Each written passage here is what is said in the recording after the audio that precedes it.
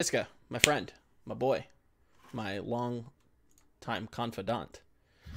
We are here to talk about the Overwatch League. Chengdu didn't beat. Chengdu took some maps. I do want to just lay that out there. We didn't win. Yeah, We didn't win. yeah. But I wanted to first get your looks on Chengdu. What are we thinking? I know that we have a bet, and this isn't like me showboating. I'm actually interested in what you think of them. I think they've followed a very obvious, at least obvious to me, blueprint of what they were going to do, what they should look like. Yeah. What do you kind of think about them? Are they a little bit more surprising than you would have thought? Just your general take on the team so far. So I think they're expectedly unexpectable, in the sense that the way they approach Overwatch. At the same time, I feel like their play occupies a way too big space in people's minds as to what is actually conclusive to winning games in Overwatch. And somehow playing entertaining Overwatch makes for successful Overwatch. Sure, but I don't think that's really true. If we look at their season so far, one thing that was certainly surprising was them winning against Guangzhou at the time. I think that is probably their most surprising game. Them winning close to against Mayhem sort of puts them where we expect them to be, I guess, sort of. Then the 4-0s come raining in. They lose to Toronto. This is all expected. Also, I don't want to overvalue their 2 points against Vancouver, who I haven't gotten through the entire series yet, but for the most part were almost... So, for instance, Anubis, right? How do you throw 5 minutes? How do you just do that? Just... To be completely transparent, I haven't reviewed the games. I was kind of watching with half an eye, just gonna be like, oh wow, Chengdu's winning. Like, oh, they're up 2 games. Like, oh, this is pretty crazy. And I think I really started to pay a little bit more attention, like on Root, and I think I remember closing out with Nepal. But I'd say that I to be completely honest, I haven't reviewed it yet. It's kind of on the docket, but big plays from somebody who we didn't really expect to shine on a hero that he has been. Ameng seemed to kind of overperform, I would say. I think this was a complete case of overperformance versus underperformance. I think the Titans came in. I won't claim that they were sandbagging, but I will say that I think that they're very unabashed, an unabashed, immature team. They're very young. Yeah. You look at like they'll prepare when they feel like they need to. And if I were part of the Titans, I probably wouldn't take too much stock in Chengdu. They're a team that runs Wrecking Ball. We can't really prepare for that, so we'll just run our game. And maybe it was a stylistic mismatch, but I think most of this was just a complete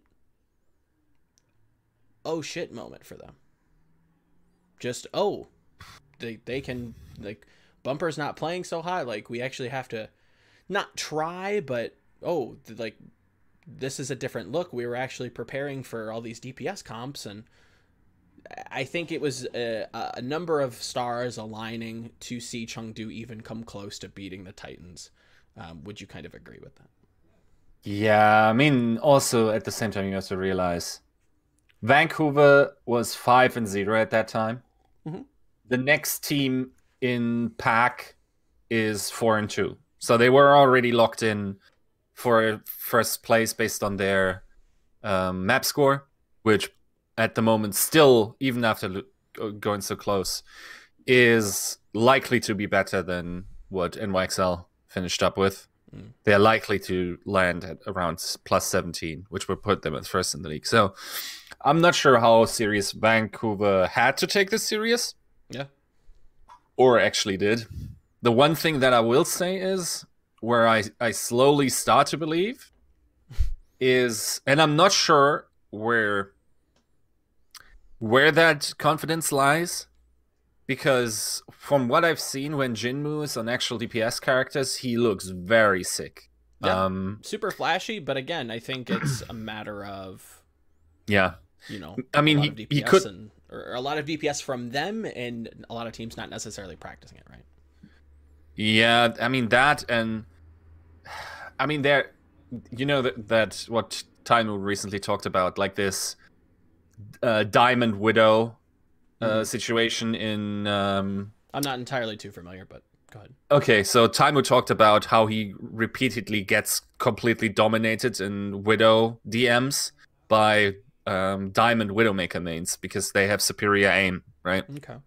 That's Taimu, right? Like, sure. Not a guy with bad aim. Yeah. Basically stating, like, currently there is not too much to be said about positioning for DPS, also in Jinmu's case, because it's so different than what you would have to do in DPS metas.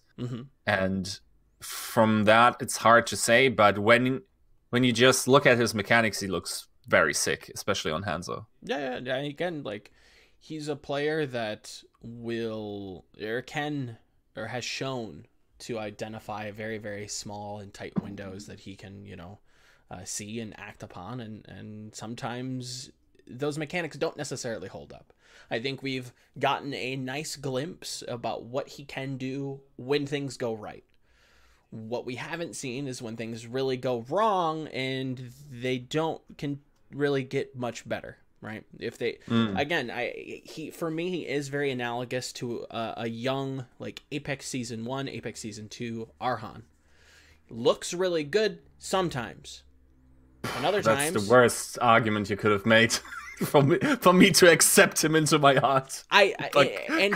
He's not someone that I would say that I was probably one of the biggest proponents of Chengdu out of a lot of people, right?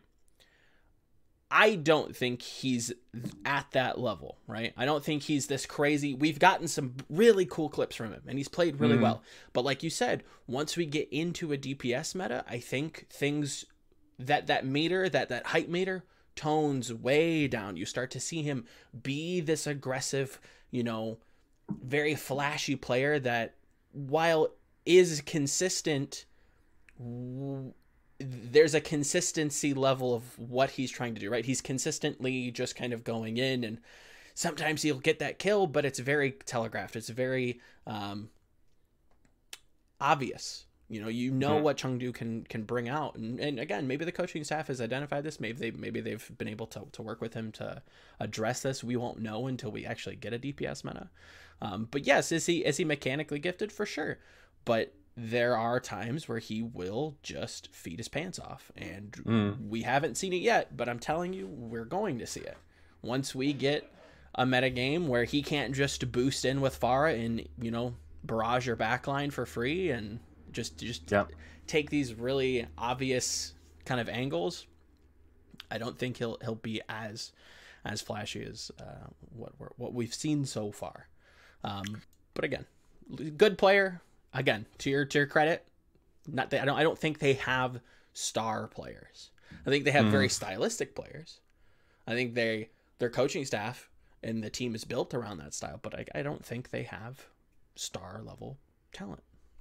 I also think the fact that they don't have Jashirin is probably a benefit to them, because so if Rui had access to Jashirin, right? Would he then play him? I think that's bad. I think legitimately they would have won less games when they play full goats and try to play the meta. Probably. Than when they play their weird stuff. So in that sense, that current situation probably saved them from themselves. Unless, of course, I don't want to undervalue Rui in this, because we know he's a good strategical coach, right? Yes. But it's like, I think if they don't do that, this is basically like what they are doing makes it so they will never be the Shanghai Dragons of season 1. They'll always beat somebody. In a 20-team league, you will always get somebody, especially if you play stuff that nobody else is playing. Exactly. I will also say, and I put it out in the article, I'm not convinced that, given significant, or not even super significant, but let's say, for instance, it became crystal clear in the next patch through, let's say the next PTR patch rolls along, massive Hammond buffs, it's clear he will be a starter in every meta composition. Now every team can practice it who is not in playoffs, and then also there's a little bit of off time between stage 1 and stage 2. I think that's already enough time for like absolute top performers in the Overwatch League to figure out these kinks and then probably outperform Arming on Hammond fairly quickly. I don't think he's like what he's showing. It is sort of pioneering, but I think it doesn't particularly, maybe his movement and mechanics, he could probably be a little bit advanced in that. But I think decisions making, he's already not like super amazing at that. No, never really and then if you give that to someone who has that and also can slowly grind into Hammond mechanics, which fair enough are fairly different from other main tanks, I think his edge that he could theoretically have isn't too far. So everyone, I do kind of want to unpack that. I do think I will agree that Jachirin being kind of stuck in China with visa issues was kind of a blessing for them. It did kind of force them to play this weird style. I think that was always the plan, but I think the late addition of Jachirin, again, for those of you who weren't necessarily following the roster moves in the postseason, the roster for Chengdu did not have Jachirin in it, so it was just Ameng as the main tank, and there was a lot of questions around what is he really gonna play? Does he have history on these heroes? And he did, but it wasn't a ton. There wasn't a lot of meat on the bones there. There wasn't a ton to really look at and say, you know, is he a good Ryan? Is he a good Winston? He had some clips on Orisa that, you know, we could see like, yeah, he seems pretty competent. His team kind of works around him. It all looks good. But for the most part, he was like a weird pocket DPS, a diva player, and then adapted to Hammond when he came out and looked good-ish. Again, it was tough to really tell because we haven't really seen much in the way of Hammond play at the time, or we didn't at the time. Yeah. What I do think, and I mentioned this on Twitter, I think Made had asked me about it, or had kind of like chimed in. I think they probably would have played Jachirin, but I also think that Ameng probably would have shared some playtime with Elsa. I think and historically, if my memory serves me, they would have played him on both Diva and Hammond as a flex tank. With just on certain maps, they probably would play Diva-less compositions with Wrecking Ball instead of Diva, and then just had that as their look. So you'd still have the Reinhardt, but you'd be substituting the Diva for the Wrecking Ball. That's kind of where I imagine this was headed, but because he was stuck in China, or still is stuck in China, they kind of were forced to go back to what they were originally going with, and maybe there was some ill-advised success, you know. It works right now, but yeah, it is strange, and I do tend to agree with you that the Korean machine will probably eat him up, or at least it'll be a test, right? It'll be a crucible if he can stand the test of the Korean refinement. And okay, so what I mean by that, right? Koreans tend to not, they don't tend to adapt and be very creative, but they'll take what you make and then just raise it to the nth level. They'll just beat you at your own game because that's what they're good at. They'll take what you have and just refine it down to the minutia and just beat you at it. So yeah, I do agree that if Wrecking Ball becomes super meta, that yeah, I think Ameng probably will be ahead of the pack, but slowly will start to fall to a lot of the mainstay Korean main tanks that we kind of know and love. But is there anything else about Chengdu that you like? Is there anything else that you don't like? Anything you could see possibly being a downfall?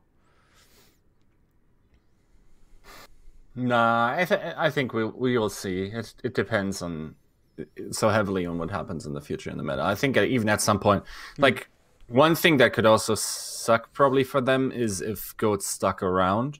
Sure. And I think Chengdu is inherently a team that will always be good in the beginning of a stage while everyone is fresh. Sort of everyone is trying to figure out what's going on, and then as people start to refine, that's just they collapse in getting to these higher levels, to that refinement, and also individual player skill, I think, doesn't have as high as a ceiling. You bring up an interesting question there that I think is kind of fun to kind of think about and ponder on, because we have seen a lot of success from these expansion teams. Do you think that the parity that we're seeing in the GOATS meta would continue if we went to, let's say, a dive meta? Or maybe, whatever the next meta might be, do you think that if we just kind of remove the meta and be kind of meta agnostic when we talk about this, do you think that the expansion teams are going to be able to hold their own come next patch or next stage? It is already scary how well they're doing that now, right? Like, but I think that there's some like very easy pitfalls to fall into, where it's just like, oh well, they play contenders, and there's always kind of like an asterisk above them. If we remove that ability for that asterisk to kind of have a lot of weight, and to be fair, it does make a lot do they have had experience on it for a lot longer. It does make sense. If we just completely throw that out the window, do these teams look as good? I some do, and some might surprise. I don't know. That's a good point. Yeah, that residual. I brought it up before, right? Mm-hmm. If you look at the bottom teams right now, not a lot of players or coaches have contenders experience. It's just the way it is, right? For instance, Valiant didn't bring in any new players that played contenders, right? As far as I remember. No, nobody that played contenders. They only signed. They don't even. That's also an interesting thing to me that I was thinking earlier. How important is a contenders or an academy team for you? How much information dissemination between academy and we can talk about that. That is very interesting to me. How that that can theoretically work. Washington is not doing well, and they don't have. Wait, don't let me lie. I don't. No, they have some players that played, but also not particularly successful in contenders. Yeah, it was actually surprising. I don't want to super interject there, but it was actually surprising to me that because I'm not super familiar with North American contenders, I was very much focused in Korea and China at the time. But if Corey's supposed to be the best player on Washington, this team is not looking good. But continue.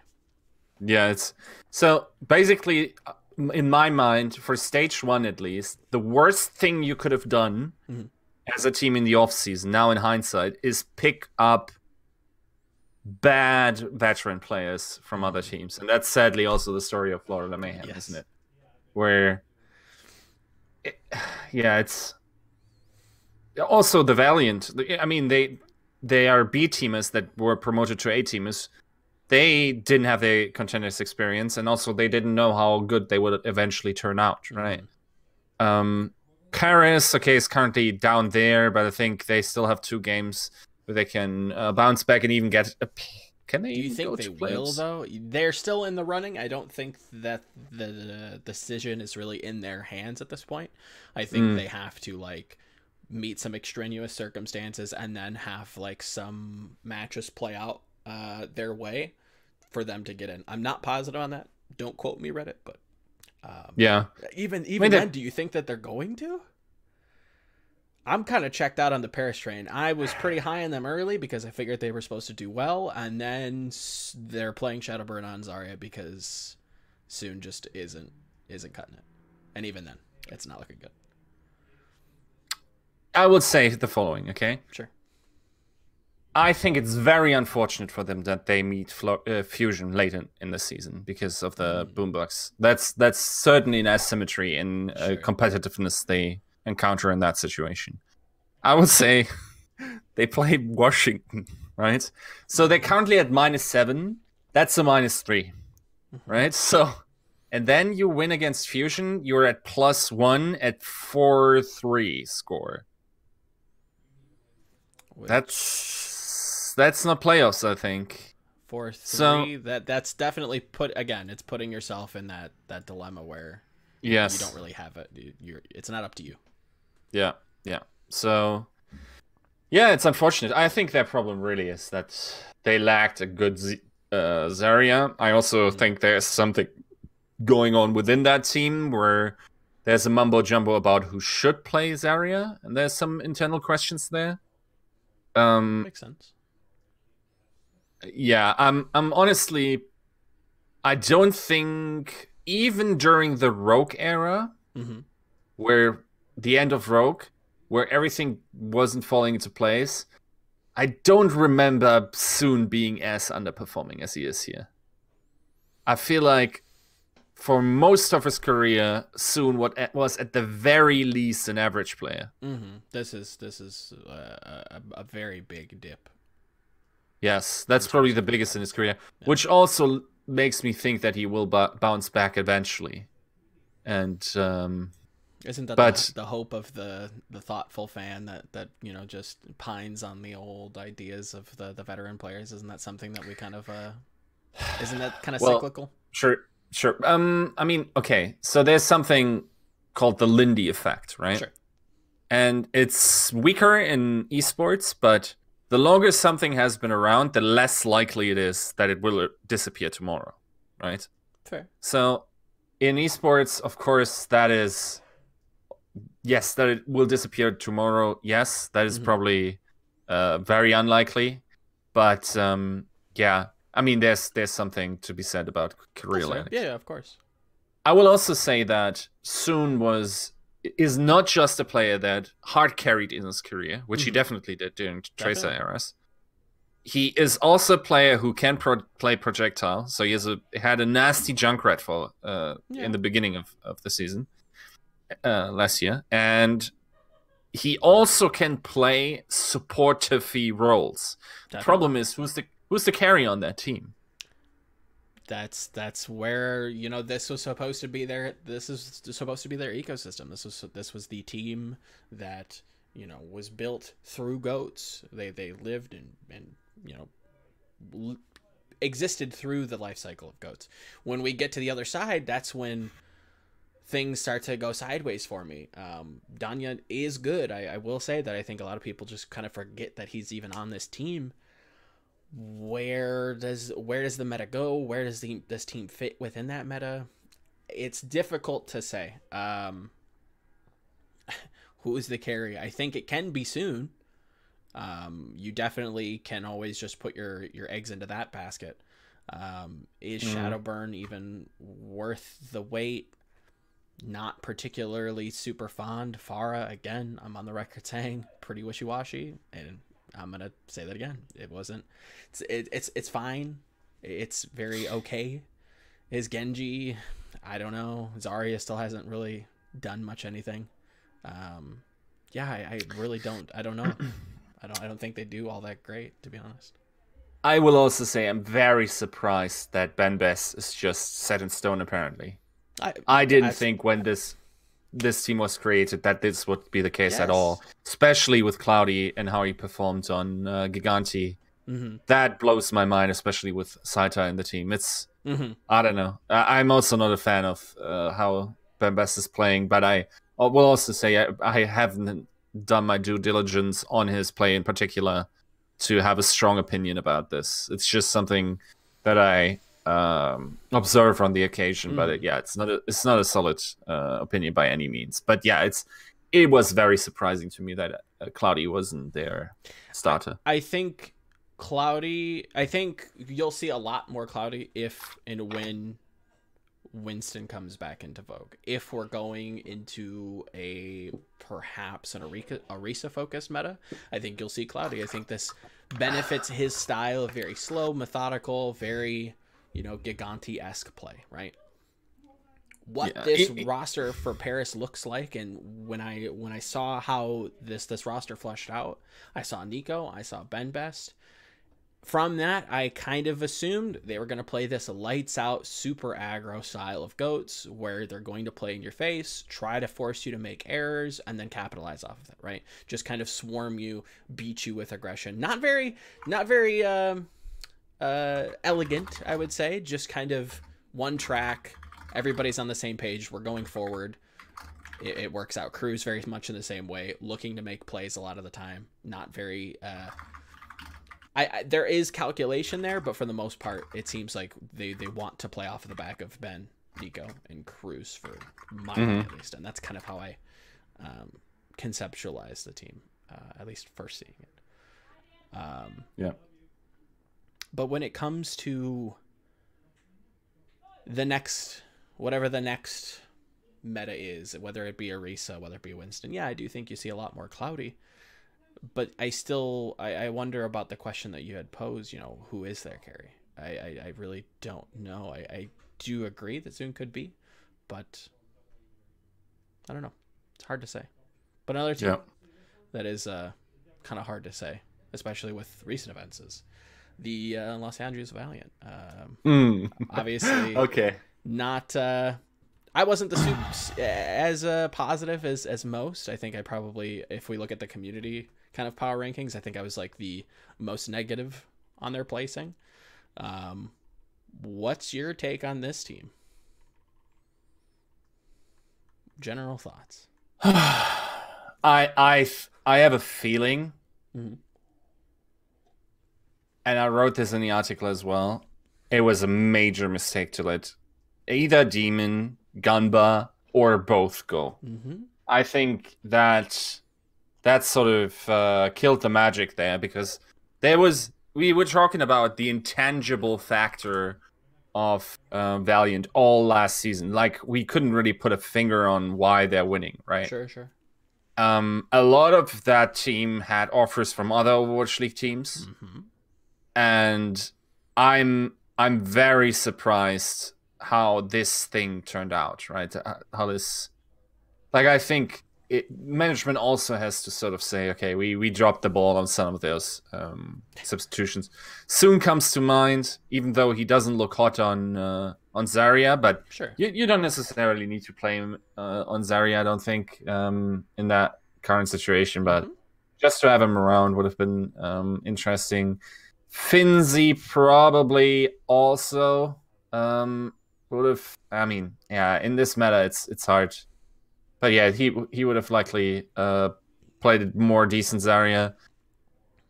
It is sort of rough, I would say.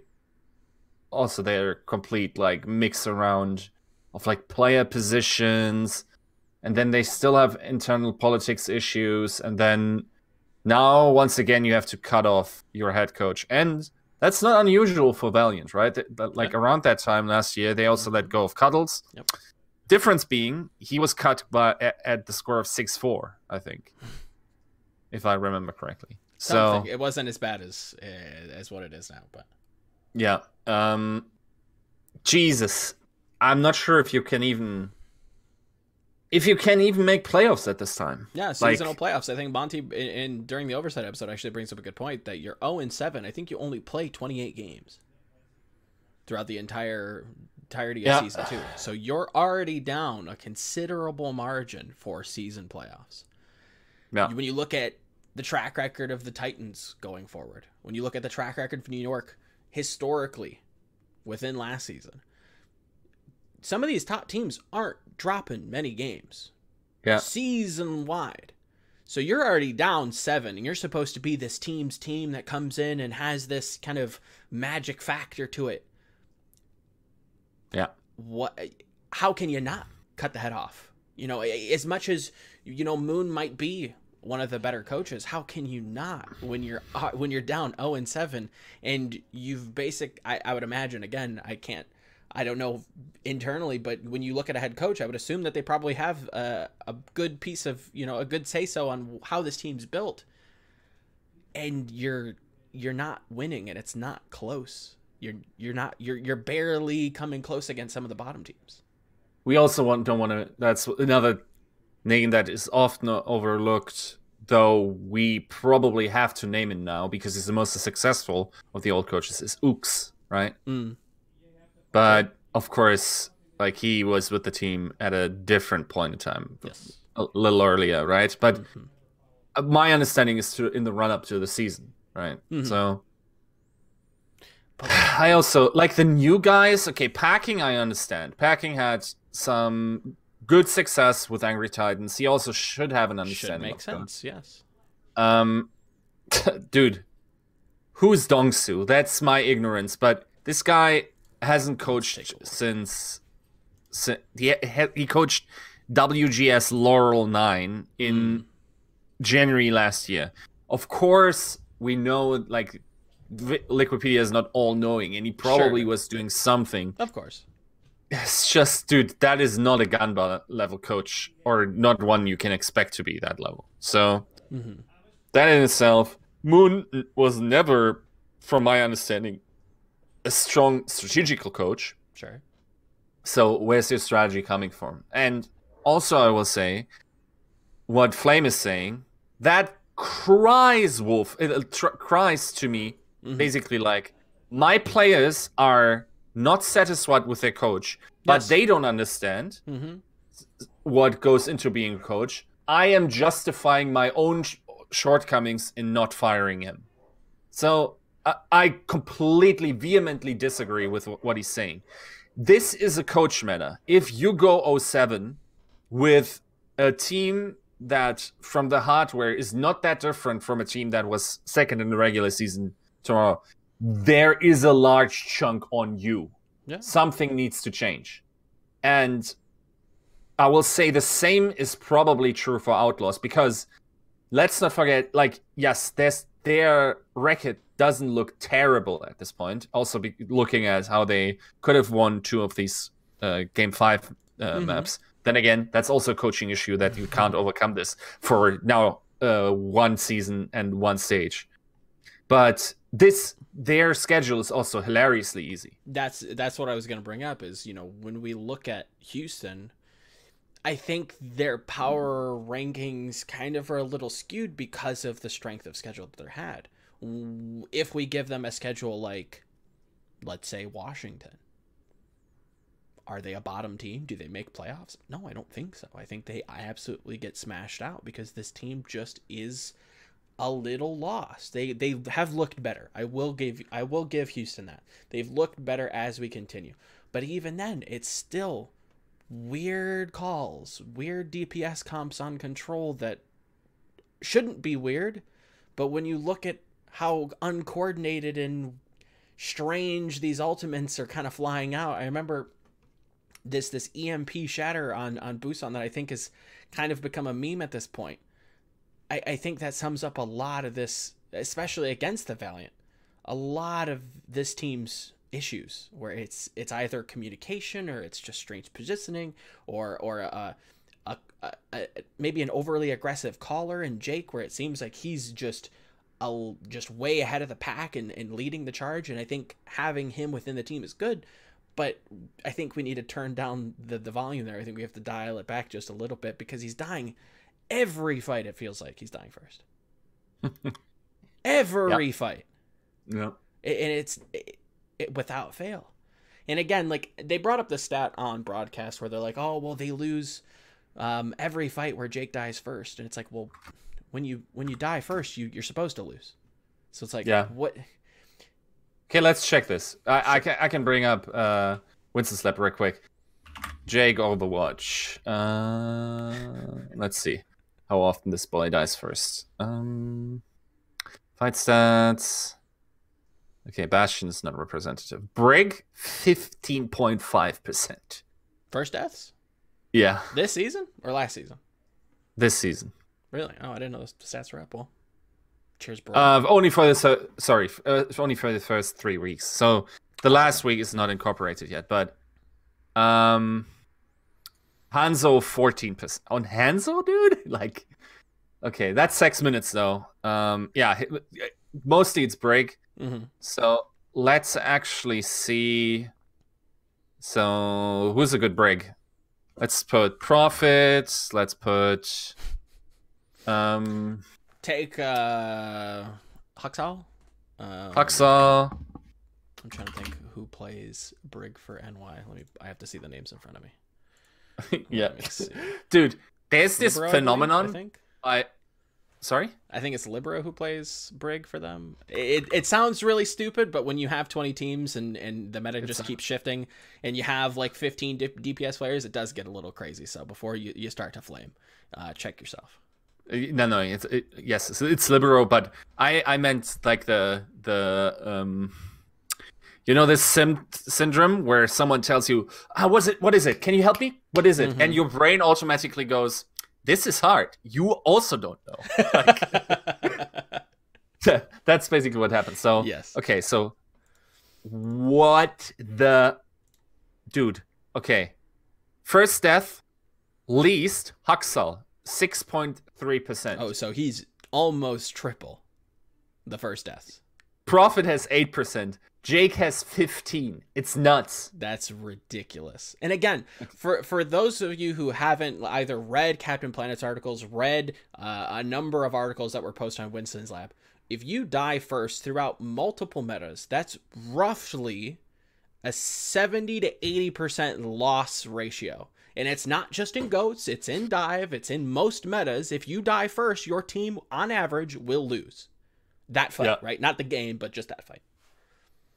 I mean, it's not fair because Stratus had one game of 11 minutes of break, but it's 35%. Ooh, that is, that it is kicking a dead horse. The Justice aren't necessarily the best team in the world.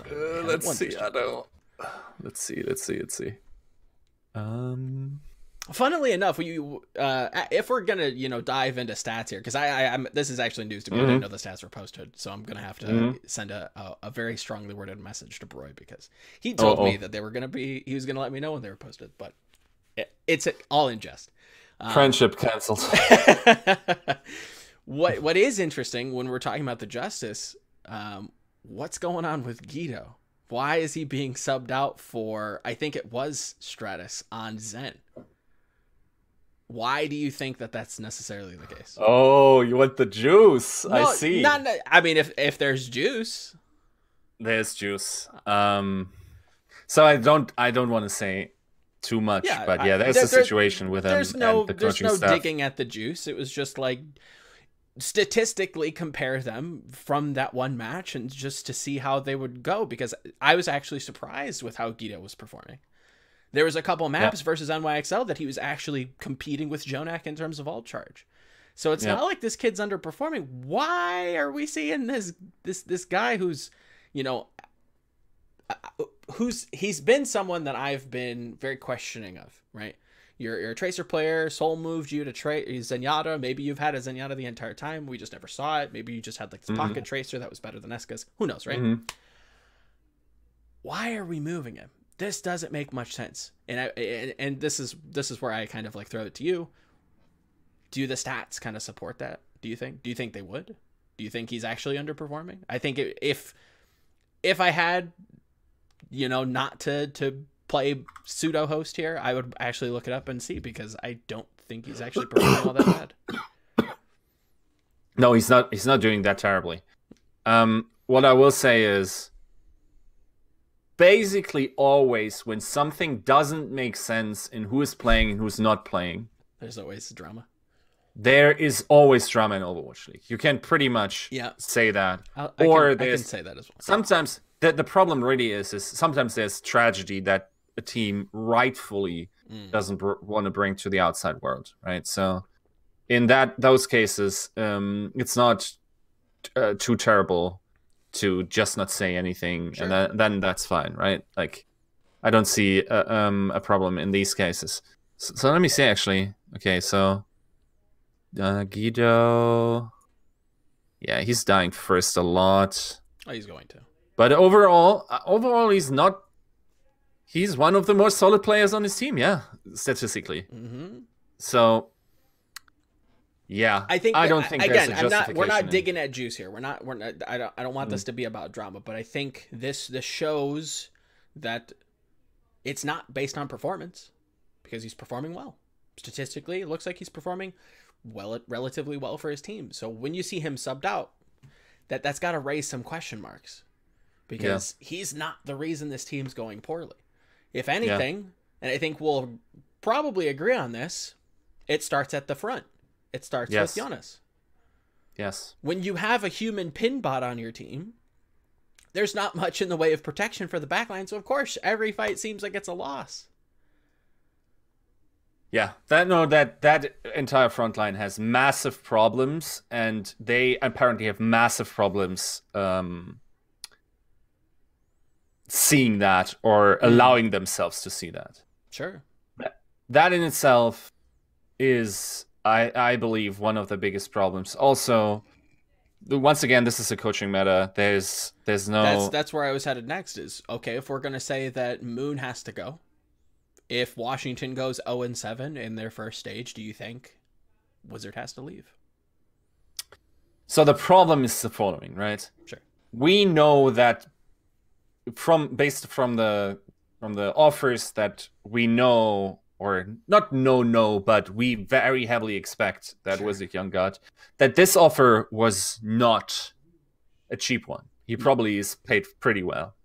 Now we also know that Washington doesn't have like a lot of money to spend around, just based on the players they picked up. So if you fire Wizard Young, I'm sure his contract has to be resumed pay. So now you're paying for a second coach, and then you also have to find a coach who does it within your budget, right? I'm not sure if Wizard Young would allow himself to be demoted and then you bring in a new head coach or whatever. I don't think that works. But yeah, they are in a strange situation where they probably have to ride it out till it's undeniably awful. And I mean, there's still a position where they win the last 2 games, I guess. It's not a 0-7. Yeah, it's not a not point, reasonability that they just, can squeak out something. But the confidence is definitely not there, and it's probably not there for the rest of the season, if we're going to be completely honest. Yeah, I will say, if they actually get a win against Paris, that could probably bridge the confidence over into next stage, at least. And then if they play, I don't think, like Florida could be close. Florida definitely could be close. I think Paris should be fine. I think they have problems with Azaria, but at least they have a game plan. And they act on it. I think Justice has the beginnings of a game plan, and then once they decide to not stray away, but as the game progresses, we get into kind of the mid game where a lot of these early rotations, a lot of these set positions, can't or aren't feasible to hold.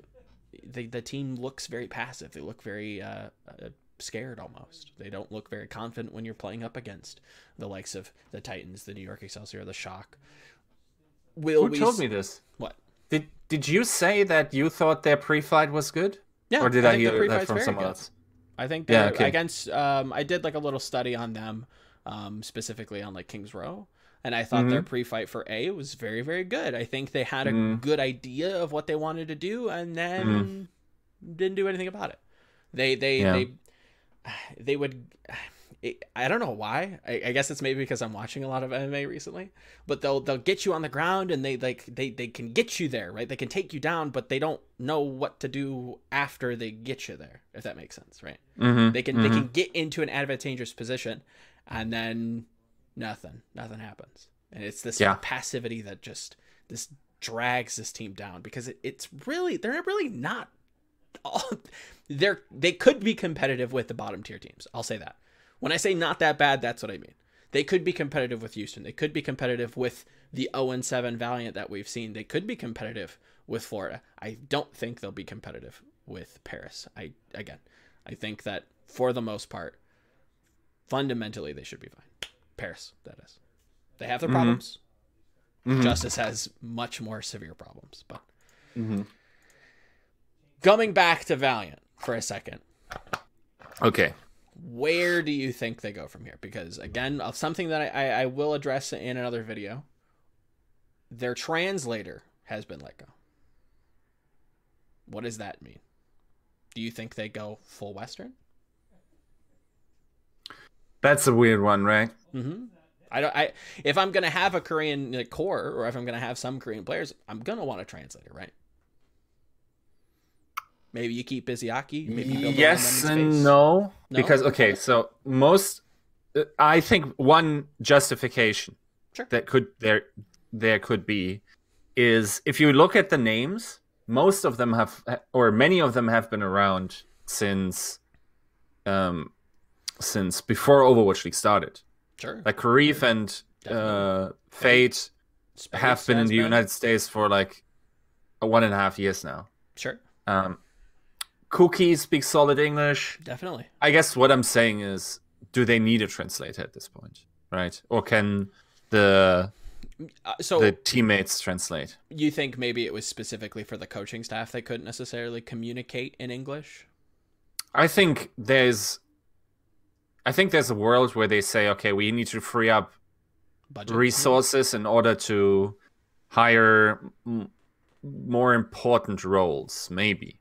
Okay. So, for instance, something that has been missing in a lot of these teams is, for instance, a performance coach, right? I thought they have one, if I remember correctly. Yeah. Oh no, they do have one. Dr. Doug. Okay. I can't say that I know too much about him, but it seems like the players are fairly receptive to him. I think I see some of the French players, tweet at him every once in a while. Yeah. So it seems like he's all right. Seems like an all right guy. Yeah. But what do you do with this roster? Do you keep the Koreans? Do you let them go? I mean, they've again, I think you have to keep faith. They've been with the roster for a while now. They've been with this roster since Immortals, obviously pre-Overwatch League, like you mentioned. But despite Space, the Koreans are the best part about this roster currently. But do you don't think that they can improve on that though? Fate, I will with agree. Westerners? No, not necessarily with Westerners. Not necessarily. That's where I'm headed with it. I think that I do think you bring up a good point about the translator, and could be for the coaching staff, or maybe that's just me projecting my kind of epiphany on you. So congratulations. I do think it's very difficult to argue Fate. Historically, he has been very, very good. This meta, it is team play oriented, so maybe he's suffering because of the team, the internal dynamics not necessarily working out in their favor. It is hard to argue somebody over Fate. But Kariv, there's a lack of direction there. I haven't seen much from him in the way of being a... It's hard, right? It's difficult. Enough about me. Where do you think Valiant goes with this? What do you think? Are you asking what should they do, or what will they do? What you think they will do? What, in your opinion, what do you think they will do? What do you think they should do? I make you GM. What do you do with this team? Okay, so in order to prepare myself for this, I gotta go on the ayahuasca trip. That is LA Valiant management decisions. Oh, okay. But or tune it out. One of those two. Straight fire Dante. I don't know if you caught that. I linked it to you. Where after Houston beats the Valiant, they do like a listen in. That was fire. I like that a lot. Continue though. Okay, so agilities, you can't build your team around that. No. The most redeeming quality of him is that he has a big Chinese fan base and is a decent looking kid. I heard he is lazy, and I also see that he's not outstandingly good as people want me to believe. Yes. Kariv just needs to settle down, and I also think his ego doesn't match his skill, and I also think that he's just not more than average. Mm-hmm. Space is the player you want to build your team around easily. Yeah, definitely. Maybe you can even ask him for some players that he wants to play with. Not sure how good of a decision that is. I would have to know more about Space. Mm-hmm. as like a character, if he how he would judge that. I don't think Fate is a problem yet. I would definitely probably count on him to be back in future metas. Bunny is weird. Interestingly, Custa. So if I'm Dallas, the thing that Monty suggested, I would never take that. Yeah, if I remember correctly, he said that they would trade Custa and who else for closer? Custa, someone, and Space. money. Custa, Space.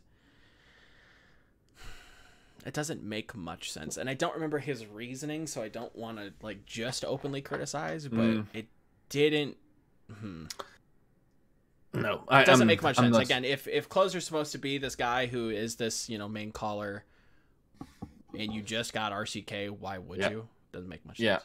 Yeah, RCK is really not playing badly enough to warrant that trade. I don't think. I think RCK is playing fairly good. Yeah. At least I would agree. Yeah, no, I think they have a problem because so they already have 2, 4, 6, 8, 9 player roster. Mm-hmm. There's really only 3 substitutions they can bring in, or they trade people. Now, I don't think. I mean, there's a world where they have to trade more desirable characters in order to free up slots because they need big changes. I think definitely. I even think that at this point you have to say, even if another meta came around, I can't even craft a meta where this roster would look good. No, exactly. If Dive comes back, this is not good. Like, I don't know. There's just way too many old names, and I'm really continuously or increasingly losing respect for old names. I know this is sort of speaking against what I said about Soon, but I wonder really how long we can expect pro player careers to be in Overwatch in a game that is so radically changing, unlike any other esport I've ever been part of. It is nuts how hard this game changes. We can talk about like how player burnout isn't necessarily, or at least it's been addressed with how season 2 is worked up, but and how the league itself, we have this massive off season, and we're trying to give players all the benefit of the doubt when it comes to their burnout. But when you're, like you mentioned, when the game is literally whiplashing you around from left to right to up to down and forcing you to adapt to all these different situations, you're going to be chewed up and you're going to be spit out. So if that doesn't change, I don't think Overwatch becomes any different from any other esport that you're going to be used, and in a way you're just kind of going to get thrown out into the trash. So, but continue. Sorry, I just wanted to really echo that point because I thought it was actually quite intelligent. Yeah, I also think this team doesn't really have a straightforward identity anymore. No. Like, if you look back to the Immortals days, I remember writing an article about this Immortal Brotherhood, like where you still had the 18-year-olds that finished online high school courses together. It was Agilities, it was Grim Reality, these types of things where it's more than just a narrative that teams can or fans can attach to. Sure. I don't see that. My valiant narrative is what I hear from the team is that there's constant infighting and has been also already since season 1. So it's by the way, this is nothing unusual for Overwatch League teams. No, it's not not even a terrible thing. I think it might be conclusive even to success. To success, but at the same time, like if it stops being conclusive, these pickups also in the off season, dude. What is Cookie going to do? That is the one position you didn't have a problem. Yes, it was very surprising to me that Valiant was the team that approached Cookie with an offer. You put him on a team like Houston, for instance, maybe a team like Dallas, if OGE wasn't necessarily working out. He's a player that should fit on a Western roster very well because he can speak English, very much in the same way that Arc should be on another roster. Yeah. Right? But I'm not even convinced of his.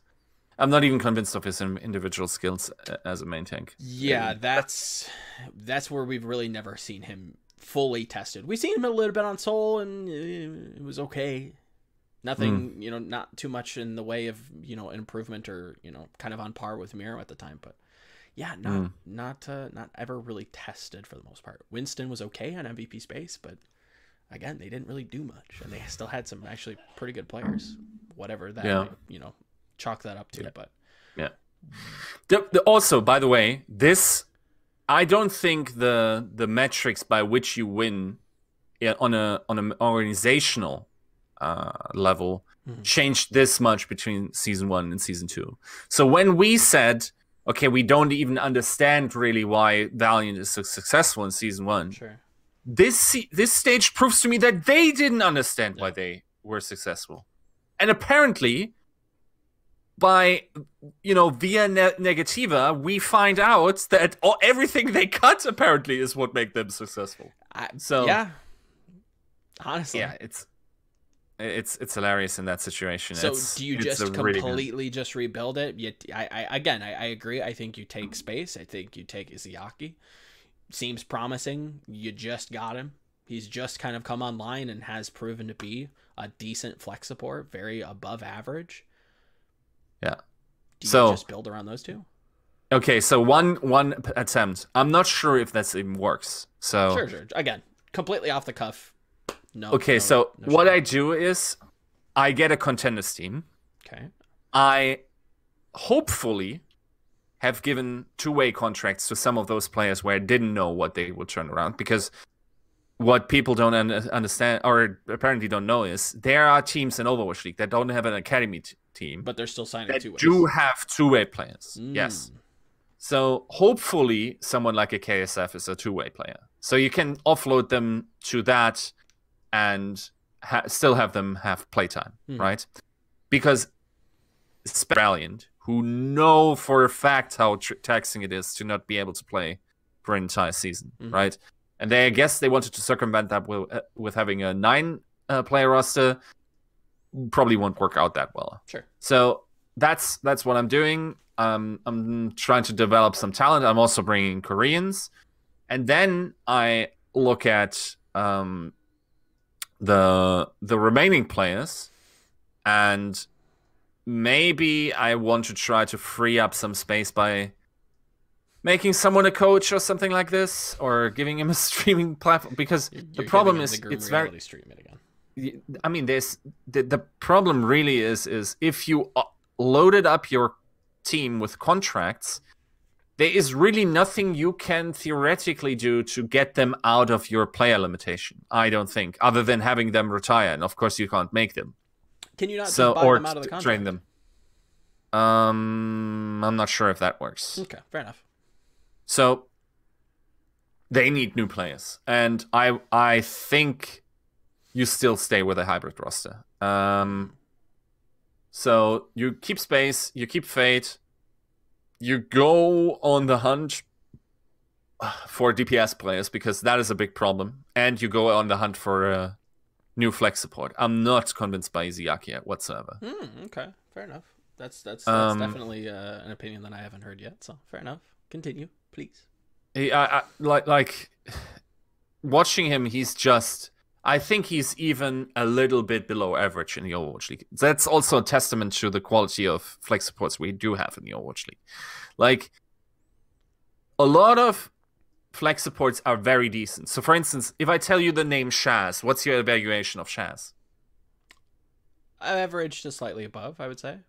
Better on the Western side. He looks to be a very good player. You know how absolutely insane statistically the difference between him and the top 4 Zens currently in the league, being Twilight, Shu, Violent, and Jonak, is. It's nuts. The ceiling is incredible at this point in time. Izayaki is just, of course, also because his team is not doing well, but sure. He doesn't convince me at all. Like, even the highlight clips people post are completely underwhelming. I also think, dude, their Lucios basically are playing they the don't have a Lucio. They don't have a.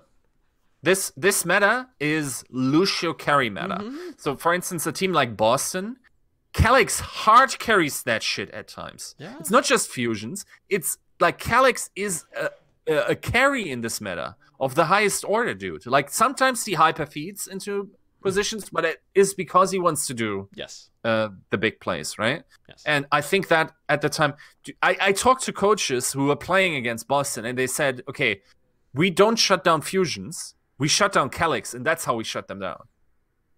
A lot of their tempo comes from a lot of the team's tempos. You look at Paris very much in the same way.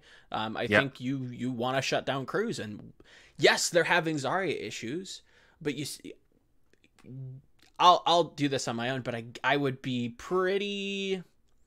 I'd willing to put money that Cruz probably has a high first death ratio comparatively to league average Lucios. Should I give you? You don't have to. I'll probably do it later. But I would imagine that he's getting shut down, and it seems like he is. Mm-hmm. Yeah. Just proves your point. Yeah. I think you need a playmaking Lucio in this in this meta. Yeah, Cruz has 10% first death. What's like the average? Which is that's hard to say at this. Yeah, I would have to look into it. But he also has pretty high first kill at 8%. Yeah, definitely. So. I mean, he's good. It's just like this is the way that teams are starting to adapt to these very playmaking focused. That's not really a great sentence, but these Lucios that want to make plays, that they're trying to set their teams up, that are very much a caller for their team. Calyx not so much. I don't know necessarily how much he participates, because it seems like Fusions might just be calling him in to like go for these plays, and maybe Cruz is. We know that Cruz is very vocal, but it is interesting dynamic. It's fun to see that the Lucio meta is kind of a meta, because historically this has been a payload cart stall bot. Yeah, absolutely. It's like, I think I try to raise the awareness of that point in interviews and whatever, but sure. I still think this is an undervalued point. That currently there's two positions I think that are most important, and people think it's Zarya. I don't think it's Zarya. I think it's the main tank, and I think it's the Lucio that's currently making plays. And if these two are making plays together, then that probably most often leads to good success outcomes. Yeah, right. On average, there are other combinations which work between different teams. There are definitely other synergies that are working, but on average, I think that's the most reliable. It's funny you mention Zarya. Do you think that the reason why the main tanks are so important is because of... when you say that, my brain immediately goes to decision making. And it seems like Zarya still has that level of decision making, because you have to know when to either position aggressively on the high ground, a la Sinatra, when to kind of tank for your Reinhardt, because he has to back off because he's getting a little bit pressured by this off-angle diva in the Discord, this, that, the other thing. I think I have to do a little bit more research, but I think Spark does this very well. They're very almost kind of EU goats in a way, where they have their Zarya very much stationary with their Rein and plays with him, and has Bazzi go for playmaking. IDK still makes plays, but Bazzi, again, another player that probably has a lot of first deaths because they're trying to put him forward to make those plays. Do you think... Okay, so I guess what I'm trying to get at is, why do you think that the main tank is so specifically important in this meta? Obviously, we can say that it is, but why do you think it is? I think if you have a vocal main tank that knows how to micromanage his team, because he dictates pace. Sure. True. He's the micromanager. He's basically like the Abathur of GOATs right now, because everything works around his pacing, right? I think you might be able to put it on another role, but I don't think it's as effective and as in tune with his cooldowns and everything like this. So I think, for instance, success that Fusions was seeing... I mean, you say that definition of the main tanks, and it just sounds like you're talking about Fusions. I also think, for instance, okay, so Bumper is a very strange case, right? So he his success works on completely different metrics, it seems like. For some reason, bumper feeding is way better than other main tanks feeding. Just in the sense of what kind, it's almost like Fraggy type of stuff from season 1 with where there is kind of like almost a plan involved. Yes. I think there might be. I think there's more than just a necessity to play around a player that can't really adapt his playstyle. I think Bumper's playstyle does work in Runaway. It's not something that they just do in order to make it somehow work because he's a good friend or something. So, I think I wonder how much he calls. But I think if I remember correctly in the Oversight episode, I think Harsha mentions that he's actually the captain. Mm-hmm. I don't know if that's necessarily super accurate, but I think he actually does participate quite a bit in comms. Okay, so yeah, that in itself sort of speaks to that. Yeah, Manode probably does that as well. I would imagine. So. I'm actually not sure. Do you know what Toronto is like? It's mostly Roki, right? I don't think so. I think just from talking to Baroy, I actually think that they've had to shift their calling structure because I think when Neko was sat out, Aid actually participated heavily in comms. Mm-hmm. If I had to guess,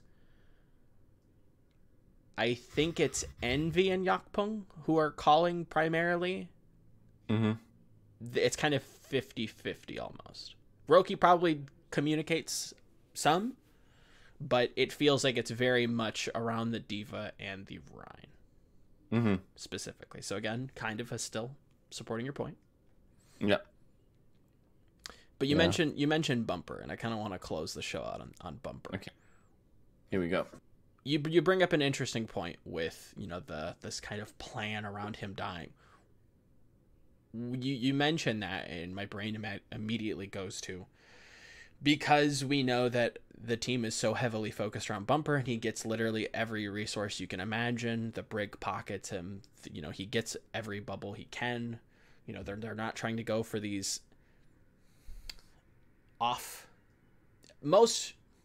I want to say most teams do bubble their Rein more than the most, right? If we're gonna count how many bubbles go where, Rein probably gets it the most. But I think for some teams, the second person most bubbled varies. I think sometimes it's Lucio because you need him to go in and get plays. But if you don't have a playmaking Lucio, who's going to make those plays? I think a lot of the time it goes to the Brig. Philly, for instance, sometimes you'll see EQO get bubbles. IDK gets bubbles for Spark, but I also think Bazzi probably gets bubbles quite often if you're going to sit there and meticulously count it out. Do you think that the reason why Titans can succeed when Bumper dies first is because the enemy team has to match so many resources into them, and now it's just completely, you've overcommitted into resources into your own main tank or your own playmaker, that now we have some sort of steam to kind of roll off on in terms of Titans? I think what is happening is that there has rarely been a team that are space tricksters. True. To the degree that Titans are.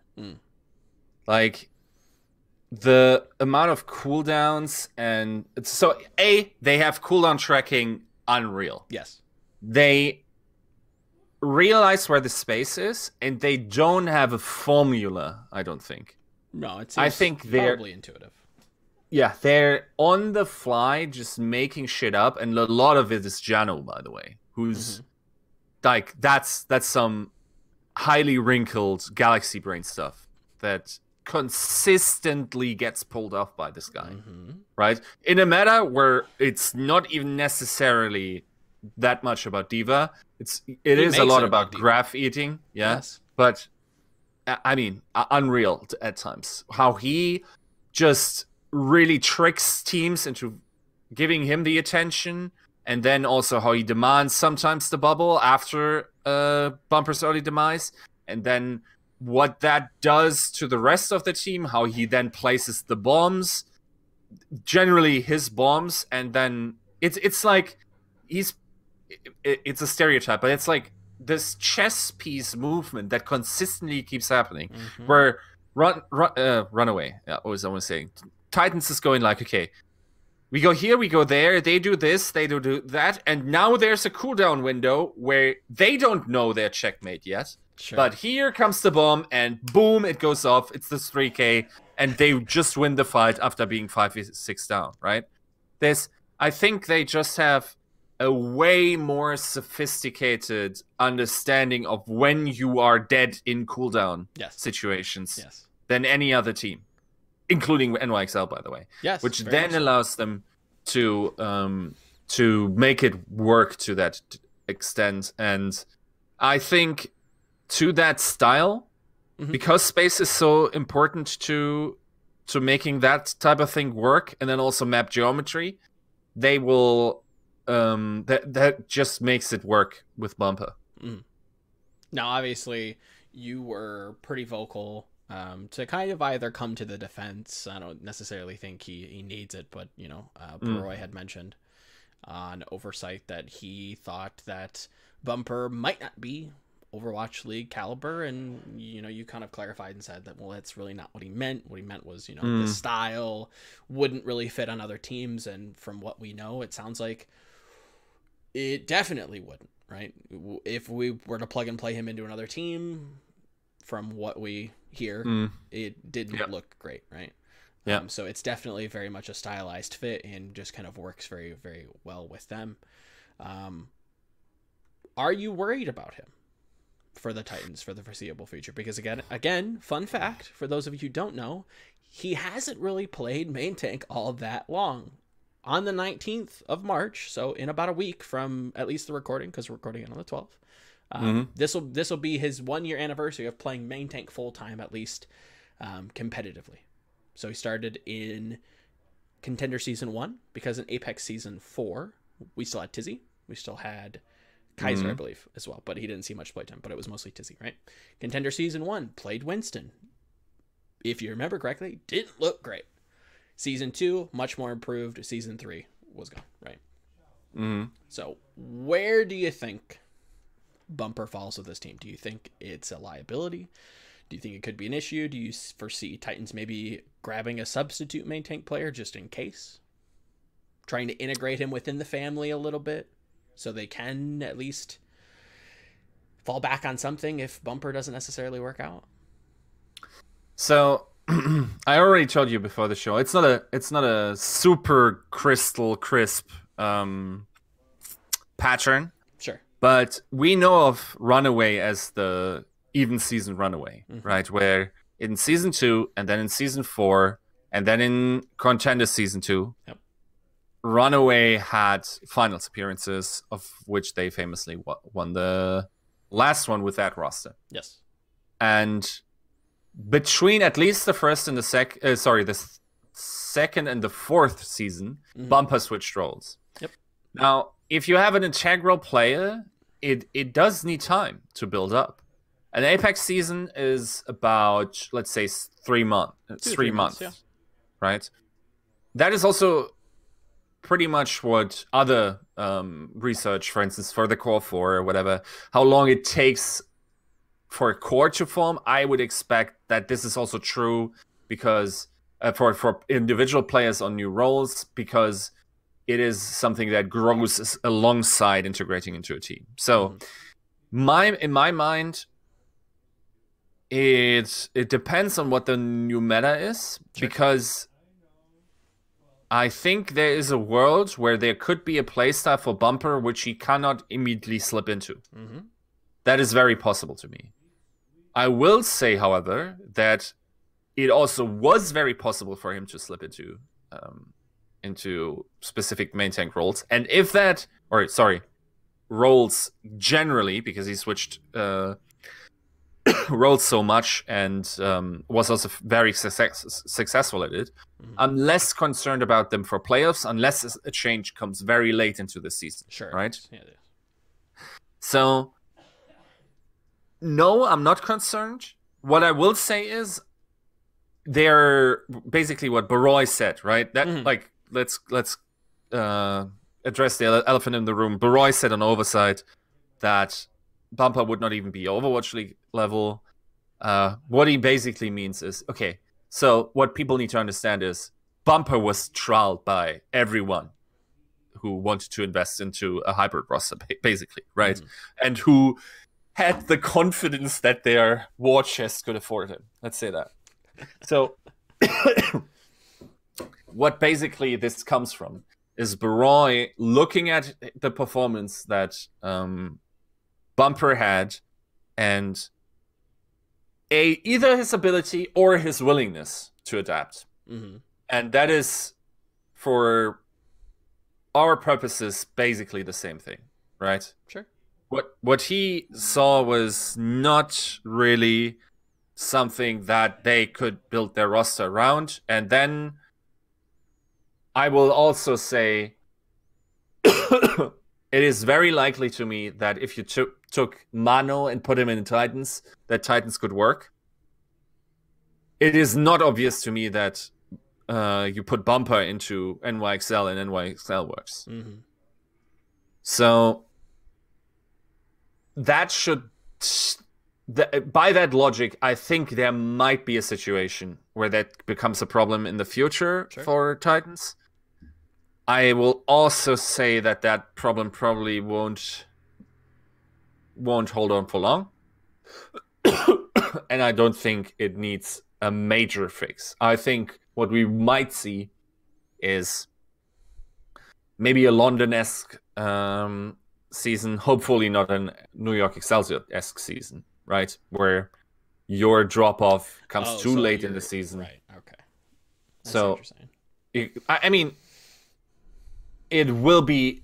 It's still impossible for me to think that a team will just straight up dominate, lose like one match tops per stage and just go through the final and just win it all. I don't think that's possible in Overwatch. Too many metas, too long a season, too big of competition. I don't know. So... I don't know if you want to get into that next or to actually close the show out, but to kind of finish up with Bumper.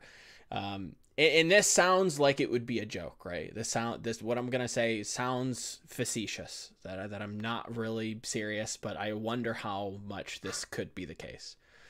If I'm Runaway, and I'm built as this family, and we're all friends here, and somebody approaches me, says, "Hey, Bumper, I'm willing to throw the checkbook at you. Come play for my team." Why would I? Am I really gonna try if I go into that? I will bring up sandbagging for these players because this is a team that I've kind of spent my career playing with and around. Are you saying that in trials? Yes. Are you trials to not be not throw, but are you willing to bend your style to this team that you really don't want to play for? Think that's a possibility? Yeah, I think that's very possible. I also think that if you have 8 tryouts and you can pick where you want to go, then you don't have to give 100% in every tryout. No, if I don't really want to go here, then I'll show up and I'll try, and maybe I like it when I mid-match. But if you're going into it with the mindset that don't really need it. I got, this amazing team sat behind me of players that I've historically played very well with and around, and I like them very much, and I don't really want to go anywhere. I mean, the money looks nice. Do I have to? No. Yeah. But you mentioned something interesting. I agree. That, you think that we won't see... Well, okay, I don't want to put words in your mouth. Dominance in Overwatch seems to be difficult to pull off. Would you agree? Yes. Do any of the teams currently strike you with the ability to be dominant this season? No. No? After last week, no. What about last week kind of triggered alarms? So NYXL already sort of convinced me that they are mortal in the early season. Definitely. And Titans. Yeah. I think they are. Titans are such a strange bunch because, again, like, I hate to double back because, again, I don't want to keep you all that long, but, you know, we look at Haksal and he's been super, you know, kind of wishy-washy in his positioning historically, right? Now it seems like there's not too much of a problem there, and maybe it's bumper masking that. Who knows? But are they going to be continuously dominant throughout all of these metas? I don't think so. I think that they've got kind of lightning in a bottle here. Do I think they're going to continue out finish the season? I don't know. I'm not necessarily too sure. Playoffs are going to be a big litmus test on how mortal they look and how much preparation really means for this team. Because it seems like, again, talking to Harsha and him talking in interviews, that sometimes prep's not necessarily too hot for some of these teams, and you know, maybe they overlook them a little bit. When we get into playoffs, are they going to take it seriously? I have no idea. No clue. But continue with what you were saying. I think there's a 10 to 15% chance that we will find out this season that either Haksal or Stitch are washed DPS players. Sure. That in itself would pose a big problem. Then again, championships are won by... seasons are won by tank lines and DPS lines. Grand finals are won by DPS, is what I come to believe. Yeah. On the day, you're going to need, you know, everybody playing at their max potential. And I guess depending on the meta, you know, if it's a GOATS meta at the seasonal finals, obviously it's going to be hard for a DPS player to necessarily pop off. But no, I would tend to agree. So you don't think any team, New York doesn't inspire faith, Titans doesn't inspire faith? Is there a dark horse? If anyone, it's New York. It has to be, right? And I really, this is going to be kind of telling for me specifically. So for the record, I think New York has the best chance, again, that this stage, they've made playoffs. So this is 5 in a row now. Stage playoffs, concurrent, right? If they make the stage finals, does that inspire any hope then? That maybe, yes, they started the season poorly, but they've learned, they've grown, they understand the meta a little bit more, they know how to play around it, they know how to play in it. If they get to the stage finals, at least, they don't have to win, but just getting to 5 consecutive stage finals, does that inspire any kind of faith in terms of I think they are the favorites to win. I can tell you that I believe that. Okay. No, because I think there's a world where the next meta switch is just too radical, and suddenly you have other teams. Dude, if a Widow meta comes along, I'm not convinced that anyone can hold a candle to Happy, for instance, on NYXL too. Yeah, that is a tough ask. Pine is good. Happy is another kind of monster. Dude, Pine is good. Pine is good some matches, like Happy's where he's explosive. Yes, if it's a Widow meta, dude, they played Sebiolbi because he is consistent in his performances. Pine is a cliffhanger most of the time. And of course, if Pine goes off, he's one of the most magical players in Overwatch history, right? Sure. I won't take it away. Happy is consistently monstrous. Like, I'm sort of feeling giddy for the world to learn what a monster this guy is. I hope a Widowmaker comes. Like, I don't think there is a player for me that I could craft a meta around where I expect the gap to be wider than Happy against the rest of the world. Who would you say has the best chance? I think immediately everybody's mind goes to Pine. And I would agree. Saya player, Carpe. Carpe has a magic about him, you know? Mm-hmm. And if we're going to just compete in a vacuum for a moment, Happy versus the League, who do you think has the best chance? Just a Widow one-on-one. If it is this hyper pocket, the Widow strategy, double sniper-esque, who rivals him, if anybody. I think that's a you know, I don't think it's a cop-out to say that nobody does, but, you know, think about it for a moment. I have a Charlie horse. Do you have a name? I think if anybody, I would have to say Carpe. There's just something about him picking Widow and just willing the game into existence. I think I was gun shy early on when Philly threw Nepal. I can't remember what match. It was the match that they decided to pick Orisa and McCree and push out into the enemy spawn. But he kind of insta-locks Widow kind of mid-fight and comes back and just starts to win just by pure skill. And that's pretty inspiring. I think Happy's nuts. I think there's a lot of peak players. So players, if I could take them and have them play their best, which again isn't feasible, right? But I think if I could get peak Pine, that would be a good matchup I'd like to see.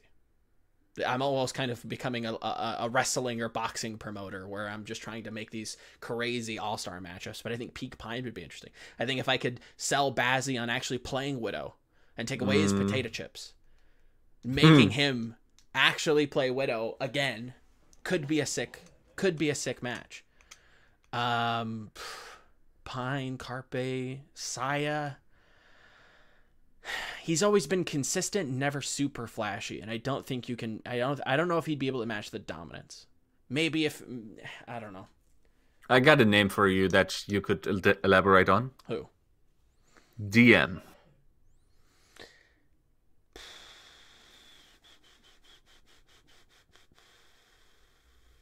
I think he's probably the weaker of the two Latin brothers. So Carpe and DM kind of, you know, like seize the day. I think that's what that means in Latin. Don't correct me if I'm wrong. But, I think he's probably the weaker of the two. Still very, very good. But DM, I'd have to go back and look. He very, very, very, very, very good Widow. I haven't seen enough of it to say that he can beat Happy.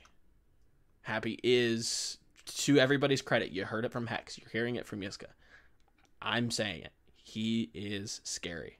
And you can go back and look at some of my articles. A lot of my evaluation of Guangzhou was going to be if Happy could play. If Happy can play, and he can play Widow and Hitscan, he's going to really outperform people. We're starting to see that he can play. Well, he's not banned, so of course he can play, but he can also, you know, feasibly play Widowmaker on some control map, so...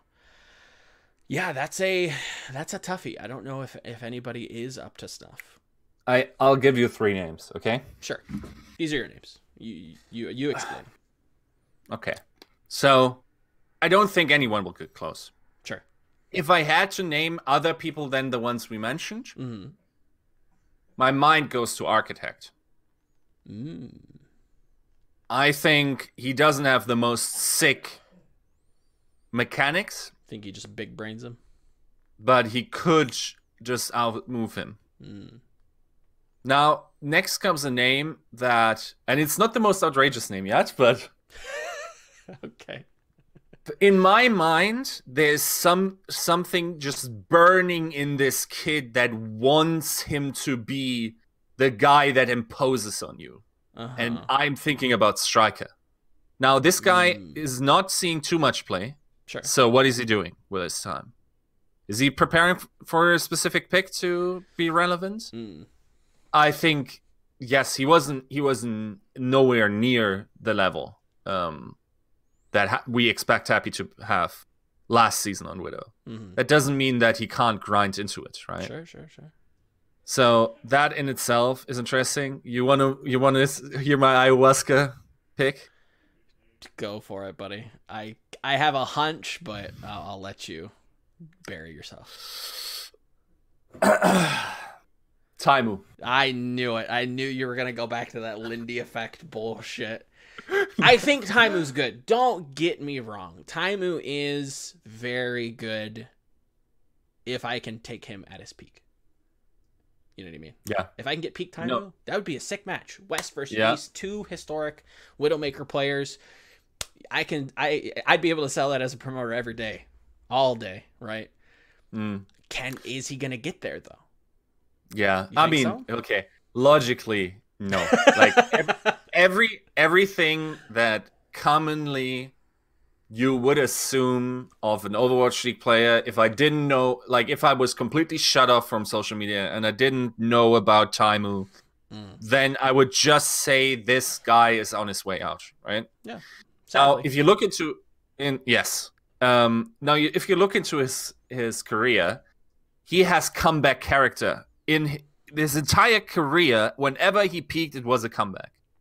That is, as he has been kicked from IDDQD. He wasn't playing well for a while when NB wasn't doing well. Last season was terrible. Then he had a couple of good matches where you could see the flashes. You have the story behind mental health issues, panic attacks. That sort of resonates with me because I understand that there's a breaking point where it's actually can be a growth experience. And I also think that what we recently, I mean, if you want to take his word for it, of course, people can write a lot on Twitter, but if that all comes into effect, I still think if you go back, I did it recently. If you go back legitimately to Apex days and you look at Widow Taimu, it's still top level Widows shit that Pine was pulling last season. Yeah, that is some magic to it. So, and you don't just pull that out. That is a characteristic. I think this is an article that I have kind of like very, very rough, but kind of these magical performances that inspire you. Not inspire specific faith, but kind of hint at some sort of trait, some sort of gene that each of these players have that it isn't, you don't see in every other player. You don't see these insane performances, these Pine level performances, these Fleta statistics, these Taimu, magic shows. Carpe, for instance, very similar. Architect, kind of weirdly enough, very slow build up, but you take a Genji player and you put him on Widow and you don't expect that. Yeah. And he has that within him, so it's not like he doesn't have the potential. It's just reaching that again. I don't know. Yeah. Yeah, I mean, it would be absolutely nothing consistent, right? Like, I imagine it to be I'm pretty convinced of the quality of Dallas in general. Sure. I think they should make playoffs. You think 2 to 3 times this season? Okay.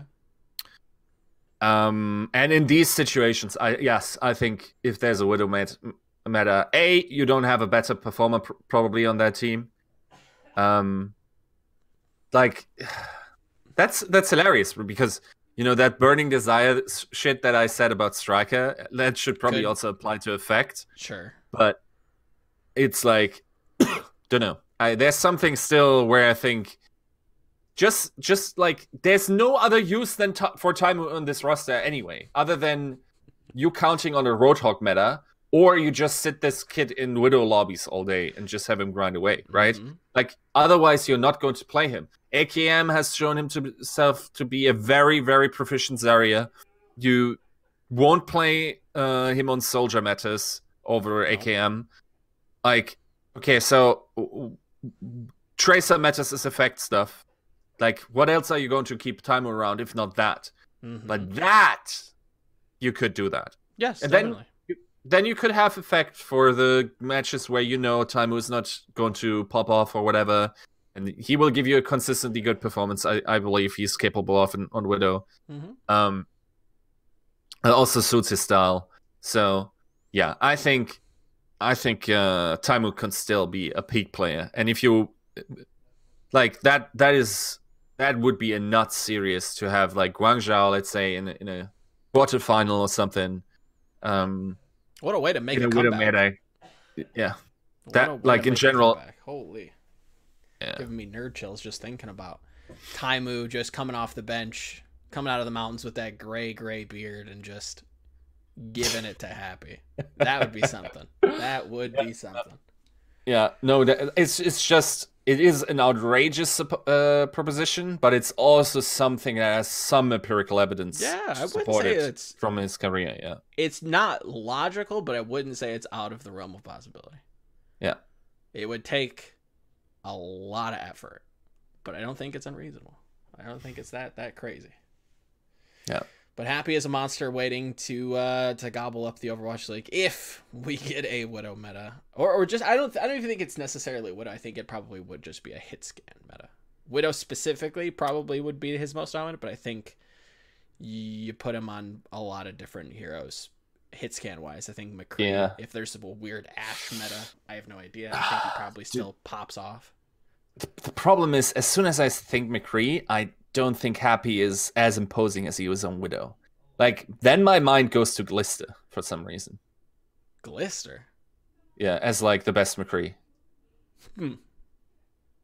I don't think I've ever seen Glister play McCree, and that's probably due to my ignorance, not necessarily him not playing. Dude, it's nuts. Like, they were playing last season, they were playing it into Sombra, and he would like hear the Sombra behind him ult, and like spin and flash. He spins and flashes, doesn't cancel the MP, but before the Sombra drops or hits the ground, she's dead because of 2 headshots. And he did that in one series like 3 or 4 times. It was nuts. Guess I'm gonna have to go hunting. That seems very impressive. That seems very, very impressive. I think there are some. I think McCree would be a tougher test for him. But yeah, if there was a Widow meta, it would be tough to hold a candle. But yeah, we've gone on almost an hour and 40 minutes. I'll let you kind of close the show. The last little bit is yours. What's coming out? Where can people follow you? Anything coming on the horizon? It's always like every second day, pretty much on VP Esports articles. I'm currently working on some observations about the general structure of franchise leagues and what that means for players and what that means for certain positions, and specifically the general manager. And then I have a second piece coming out how negativity improved Overwatch League, which is sort of like a little bit perplexing, but yeah, I think there's merit to the argument. Interesting. Negativity meaning conflict? Meaning calling a spade when someone is bad, then Fair enough. That's actually positive for the entire experience. Fair enough. And obviously, under Yiska's face, you can see his Twitter handle. Definitely go follow him.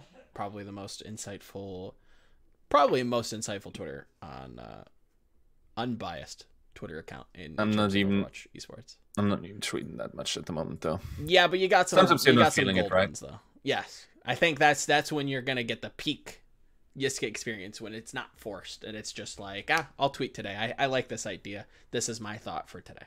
You're gonna get some gold ones out of him. So definitely go follow him. If you like my content and all that jazz, you know where to find me.